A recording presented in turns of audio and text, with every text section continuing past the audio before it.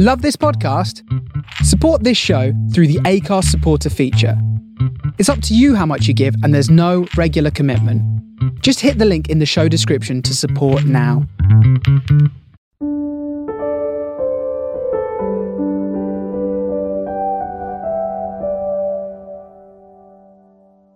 Welcome to the Stolen Goodbyes podcast with me, Karen Rice. This is being recorded remotely due to the COVID-19 restrictions.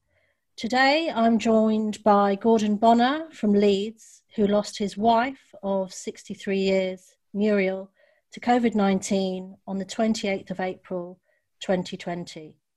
She was 83 years old. Welcome, Gordon. Good morning. Thanks for joining the podcast. 63 years together, that's a very long time, a lot of history. Could I begin by asking how you met, how your romance started? It's a slightly complicated story, and it's one that my grandchildren in particular find fascinating. As I said to you earlier, I was a regular soldier, professional soldier. I joined the army at 15, and I retired finally in 1994, some 45 years later. At the time, I was 23 years old and I was stationed in Hong Kong. And in 1954, I received a letter from a girl. And the salutation began, "Dear friend," and we became pen friends. Gordon, can I ask, how is it that she wrote to you? Well, let's go back to 1953. I was at home on leave prior to embarkation to go overseas, and I'd been down a place called the Rollerdrome, which is in Rodsville Road in Leeds, so it no longer exists. I'd been roller skating, typical young male, showing off. I took a tumble and broke my wrist. I finished up in A&E in a hospital that's no longer there, but I sat next to a redhead girl called Sheila Armstrong.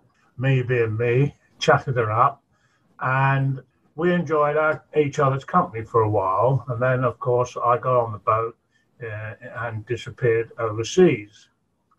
And Muriel told me that sometime later, Sheila Armstrong said to Muriel, because they worked in the same office, "Would you like to write to a lonely soldier?" She did, and thus the story began. That's wonderful. How did you feel when you got her letter? Difficult to say because it's such a long time ago, but I was curious and I was interested. But there's no doubt about it that in the following 2 years, the correspondence, naturally, in terms of Muriel each to the other, we became quite close in that our letters were intimate. Not that it has the connotations of today, but we found we had common interests, and we became, we decided that when I come home in December 56, we would meet. How was that meeting? The ship arrived in Liverpool.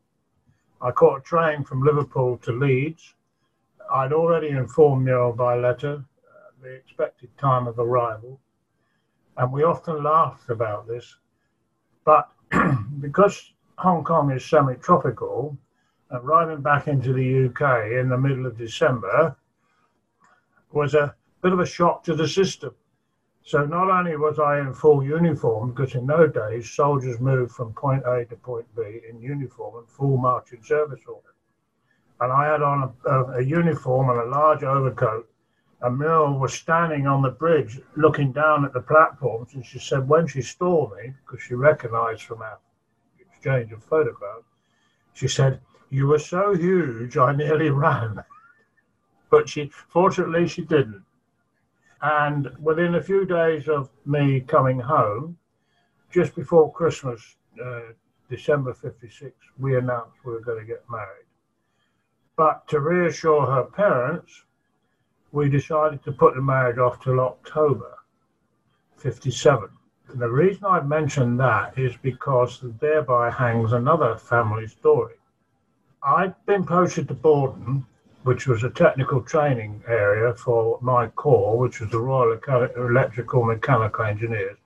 And I had been selected for a long-term technical training course, which would last 20 months. And of course, the syllabus and schedule is very demanding. It would require all my attention to ensure that I didn't waste my time or the Army's time and fail. So I said to Muriel, I've got this course, it starts in September. Do you want to get married before or after the course? And she, as quick as a flash, said, before. So when we went home and spoke to Mother, my future mother-in-law, we said, things have changed. We've decided to bring the marriage forward from October to August. Mother-in-law said, why? What have you done? Because in those days, one did not indulge in sexual intercourse until you were married. And that led to a term, I don't know if you've ever heard of it, a shotgun marriage. Yes. Where those who unfortunately became pregnant before getting married would have a father-in-law with a shotgun standing over them while they actually married, whether they wanted to or not. So that was the background to the first family sort of tradition. So we married in August 1957, and thus began a long, wonderful marriage. Okay, Gordon, can I ask you, what was Muriel like as a person? I'm biased, of course. I found her, as a wife and a mother, interesting and easy to talk to. She conducted her affairs with a grace and a natural humility and a human warmth that reached out and embraced people around her. And over a period of time, she became a much-loved companion, confidant, and friend. Sorry about that. That's fine. Still very painful to think about it. But that's what she was like. And she was a typical Yorkie. And the big family joke was the only reason I married her is because she made good Yorkshire pudding. The other thing about it was, because I was on 3 months leave, and because I wined and dined her during our courtship, she had to put money into the pot. And the other family joke was that I didn't marry her, she didn't marry me for my money, but I married her for her money. That's funny. Such was the way of life in those days that Muriel and I actually started our marriage in a furnished accommodation provided by the Army with my first wage packet in my hand. And we literally started from nothing. Can I ask you, what were your feelings, emotions when you saw her, when you came off the boat from Hong Kong, when you first laid eyes on her? What were your feelings, your impression? I won't talk about love at first sight because we had developed a meeting of minds through correspondence. But I liked what I saw, and I felt that I hadn't made a mistake. And although I'd not actually proposed to her at that time, by implication and the tone of our correspondence, there was an expectation that when we met, we would develop and probably go on to marry. So I had no doubts when I first saw her that she was the one for me. Wonderful. Lovely story. Can I ask you, Gordon, what her most lovable quality was? Loyalty. I have many gifts in my life, but the most important gift I ever had was her total love and loyalty and devotion that she brought to our marriage. And there's no doubt about it. She was the matriarch of the family and the bedrock on which we conducted our marriage.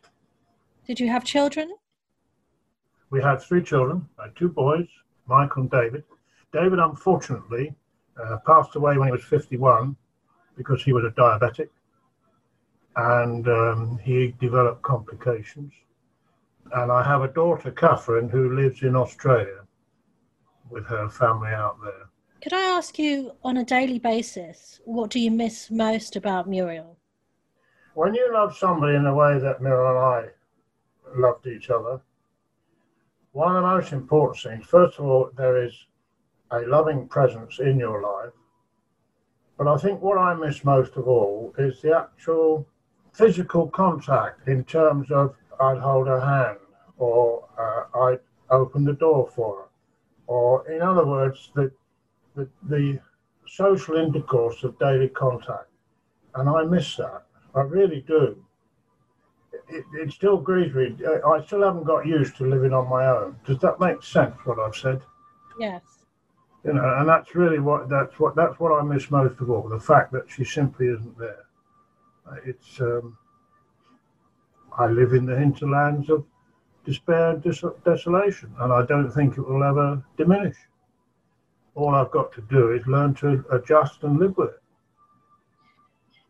Are there any highlights of your relationship that you look back on now? Any memories that make you laugh or make you smile? Oh, yeah. Cherish?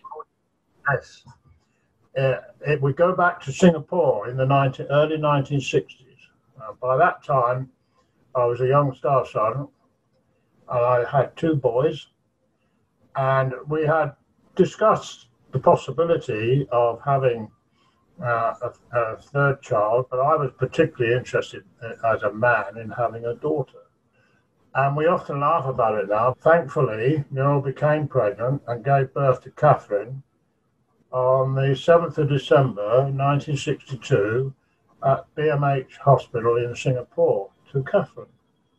And I remember I was so excited by the event that when I rang the hospital initially, the sister said, "You have a daughter." I put the phone down and I walked out of the hospital, and I had to turn around and go back and ring her again and get her to confirm that I did have a daughter. And she must have thought I was nuts.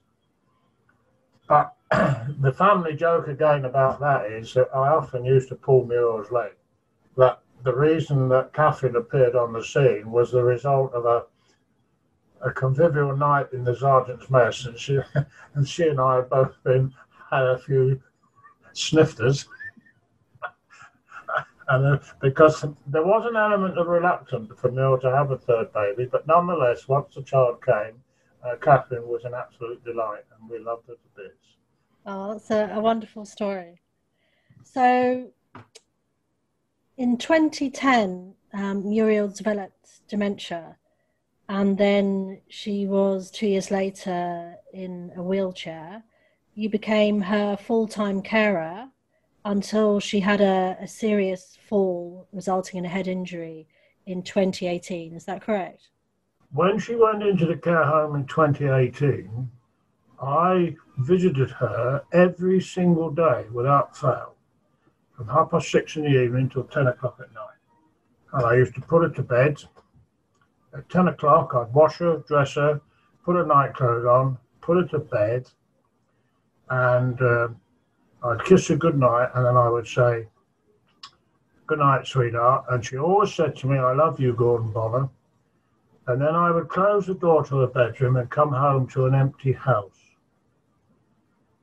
Emotionally, that was very difficult because we'd been together for a long time. We were so close in terms of mental connection that we could often hold a conversation without speaking.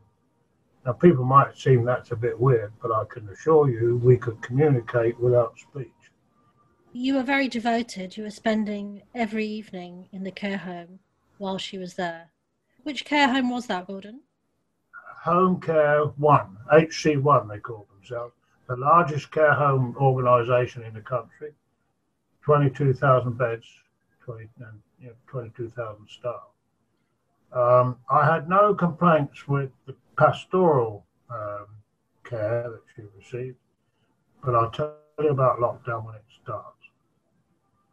But getting back to Muriel and COVID-19, etc. On the 16th of March 2020, I went to the home as normal, and I was denied access because of COVID-19 lockdown. The country went into national lockdown on the 23rd, as you know. How did you feel at that moment to be told that you couldn't see Muriel? To be frank, I was devastated. I was shocked and angry. And what exacerbated that particular situation was the configuration of the building where Muriel lived was such that the only way I could get to a window to look through a window and see her was by means of an inner courtyard. But in order to get into the inner courtyard, you had to go through the home, and of course, so I couldn't see her. So I never saw Muriel after the 16th of March until the 28th of April. And let's go back 10 days prior to that. On the 17th of April, Muriel had a fall in the home, and quite a heavy one. And she went to A&E, and she was assessed, and they put her in a general medical ward initially for observation because of her past history of neurosurgery. They wanted to make sure that she hadn't banged her head and her bleed stopped. At 01:35 hours on the 18th of April, the telephone rang, and it was a medic, and he said to me, "I've got to inform you that we tested Muriel for COVID-19 on admission. We have identified her as being positive with COVID-19, and we have moved her to a specialist care unit." How did you feel at that moment to know that she had COVID-19? Well, interestingly enough, it did not come as a complete surprise. There were two reasons for that. I had doubts about the firewall sanitation, the admission of people into the care home without being properly checked before they went in. They didn't check their temperature or whether they had symptoms or anything like that. So I wasn't surprised that she was diagnosed with COVID-19. Is your belief that she contracted COVID-19 in the care home? Absolutely, because I was there every day until the 16th of March, and I was locked out on the 16th of March, and I still haven't shown any symptoms of COVID-19. So I was in the same exposure window as she was, so it must have been carried into the home after lockdown started. But let's go back to the 18th of April now. Muriel's in hospital, and I'm barred from going to see her in hospital. Now, if ever there was a time when she needed to see me, or for me to be there, was when she was very ill in hospital. But the only support I got, and I am grateful for it, because the sister who religiously every day rang me with a report. And generally speaking, the report was, she's quiet, she's calm, she's comfortable, she's in no pain, she has an elevated temperature, but at this stage, no cause for concern. And I had 10 days of that. And I'm eternally grateful to the sister, bearing in mind that she's got a ward full of about 40 patients in a similar state to Muriel. What she did was extraordinary, as far as I'm concerned. However, at 1400 hours on the 28th, which was Muriel's final day, I got a routine report, and that was that. At 1700 hours, the phone rang. It was the ward sister. J43 was the actual ward in Leeds St James's Hospital. "How soon can you get here?" I said 30 minutes, and I did. I was suited and booted as if I was a bloody spaceman, and I went right into the ward, which really is the toxic centre of contagion with COVID-19. When I arrived, Muriel was in extremis.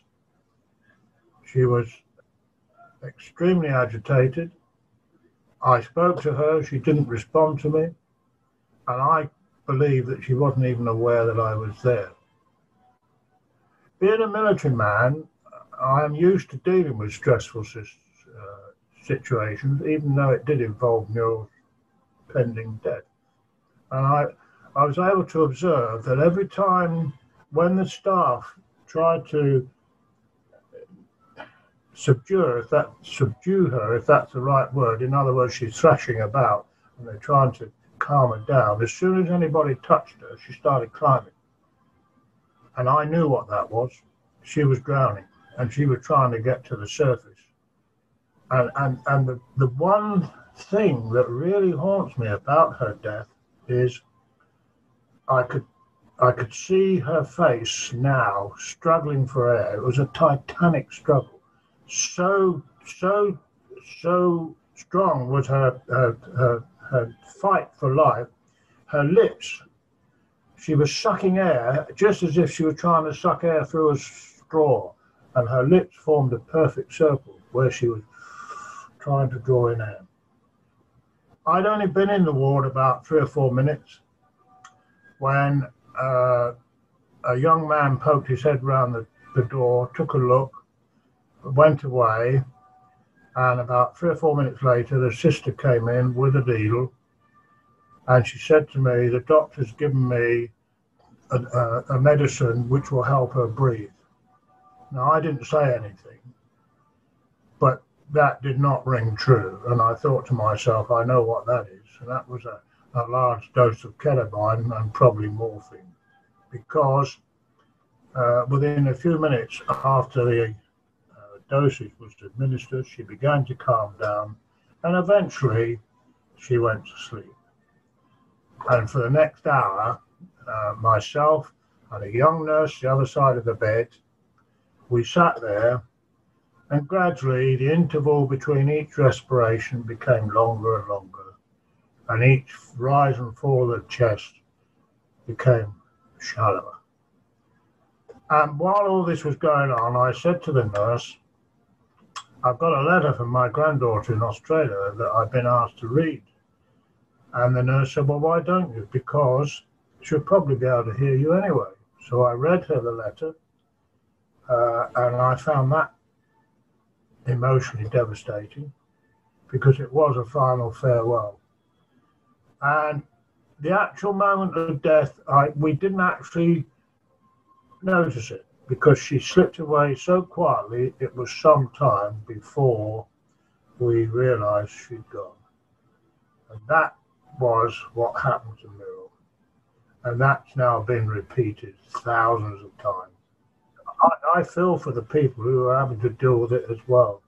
Gordon, do you wish that you could have seen her earlier, that you would have been allowed into the hospital earlier when she would have known that you were there?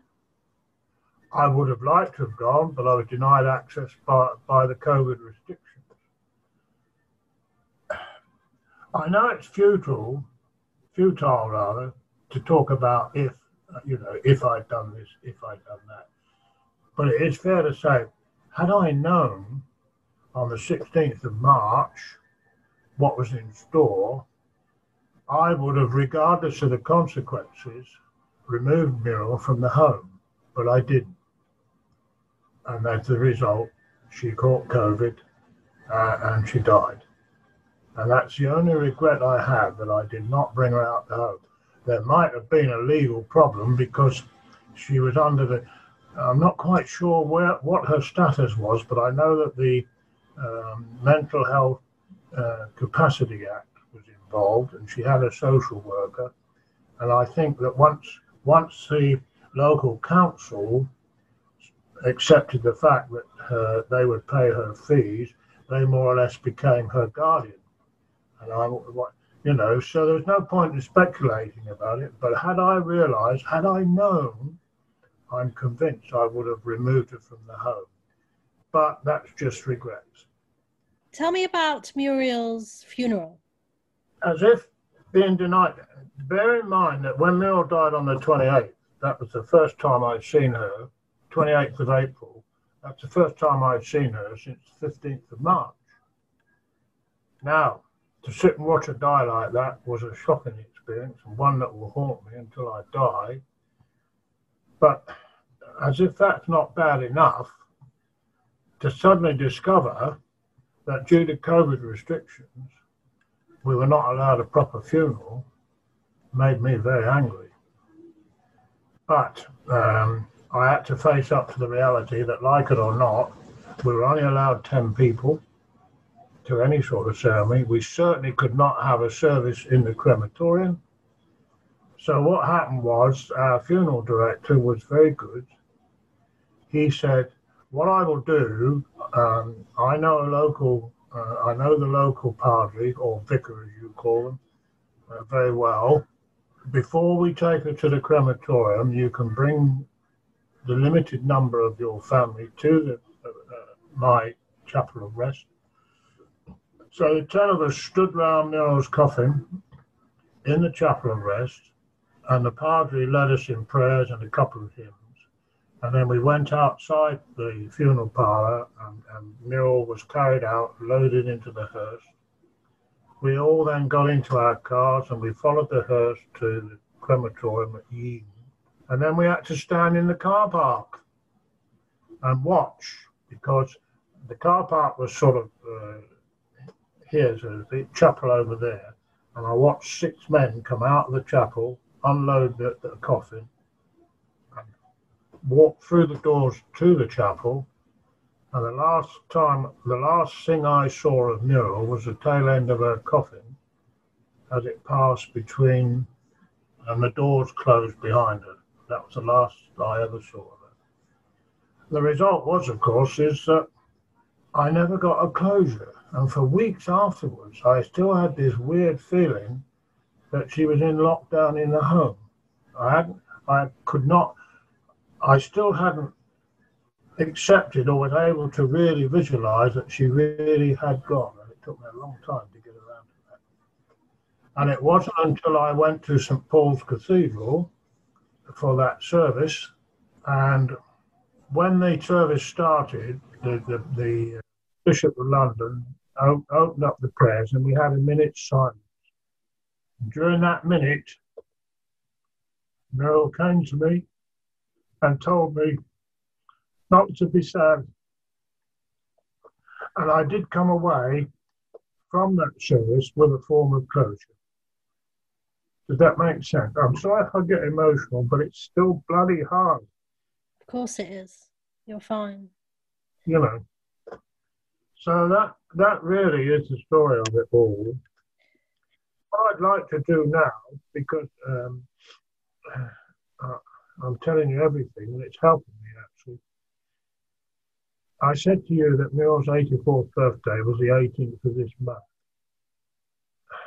In the evening, I was half asleep watching television in the front room, and all of a sudden I sensed that she was there. She never spoke to me, not like she did in the cathedral.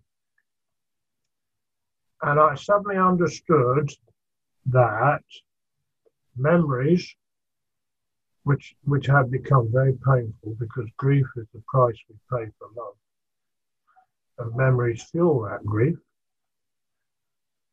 I suddenly realized that I should not regard memories as shackles to burden my soul, but they should be worn as a garland round my shoulders, and make joyful use of those memories to communicate through the barrier that exists between the quick and the dead. And that was a moment when I felt, at long last, I was able to accept the fact that Muriel is no longer here. And if you think I'm nuts to be like that... No, not at all. That's very beautiful, very poetic. Tell me, Gordon, what emotions are you left with now? Well, I'm lonely, obviously, in the fact that I have a personal loss, but I'm not lonely in that I have tremendous support from one of the advantages of living where I live now. I've got some superb neighbours, and they've given me a lot of support, especially the family next door. They've got a daughter called Lily. She's 6. And I've developed quite a relationship with her. And she's funny. And she's lovely. The other day, we were talking, and I said to her, "How old are you, Lily?" She said, "I'm 6 1/4." So I said, "Oh, well, I'm 86 1/2." And she was most impressed by that half. And I suddenly realized she needs to be impressed by parts of a year, because at my age, 3 months is a long time. Yes. So, yes, particularly in the evenings, I've got my grandson, Alex, living with me. He's Catherine's middle child. And Catherine, like me, had 2 boys and a girl. Isn't that interesting? Alex is the middle child and youngest son. But Catherine decided that when Muriel died, Alex should come home. And he's been living with me since December 2019, and I'm glad he's around. Because he's a railway engineer, of course, he's at work every day. So I still spend a lot of time on my own. But fortunately, I get a lot of help from the military family. I belong to a number of military groups on Facebook, and I talk to military colleagues every single day. And there's no doubt about it that the support they provided has been an absolute godsend. Gordon, can I ask you, how do you feel about the way that the government, Boris Johnson's government, has handled the pandemic? There are 2 things about that. First of all, a lot of people are criticising the government, but let's be fair about it. Although they're politicians, they are human, and they were dealing with the unknown in the same way that we were. Then they're human, so they're bound to make mistakes. But what I do believe is that when we can come to a conclusion that the pandemic, it'll never go away. It'll be like polio and smallpox and tuberculosis. It'll be with us for a long time to come. But when it gets down to acceptable levels, there's got to be some form of inquiry as to what happened, what went wrong, what could have been done better. We've got to learn an awful lot of lessons from that. Not least of which is the bee in my bonnet, I believe that the way in which we care for our elderly people, particularly those who have to go into care homes, is not fit for its purpose. And this piecemeal provision of care for the elderly through private homes is no longer acceptable. There's got to be some form of regulation. Now, the reason I asked for that was there was no central direction in the policies for controlling the virus in the homes. For example, in Muir's care home, whenever I went up, between the 16th of March and the 17th of April, I went up on a number of occasions to take things like some soap or some clothing or bits and pieces. And the procedure was ring the bell, put the parcel on the step back, somebody would come and take it in. And whenever they came, all they had on was an apron and gloves. There was no personal protection equipment.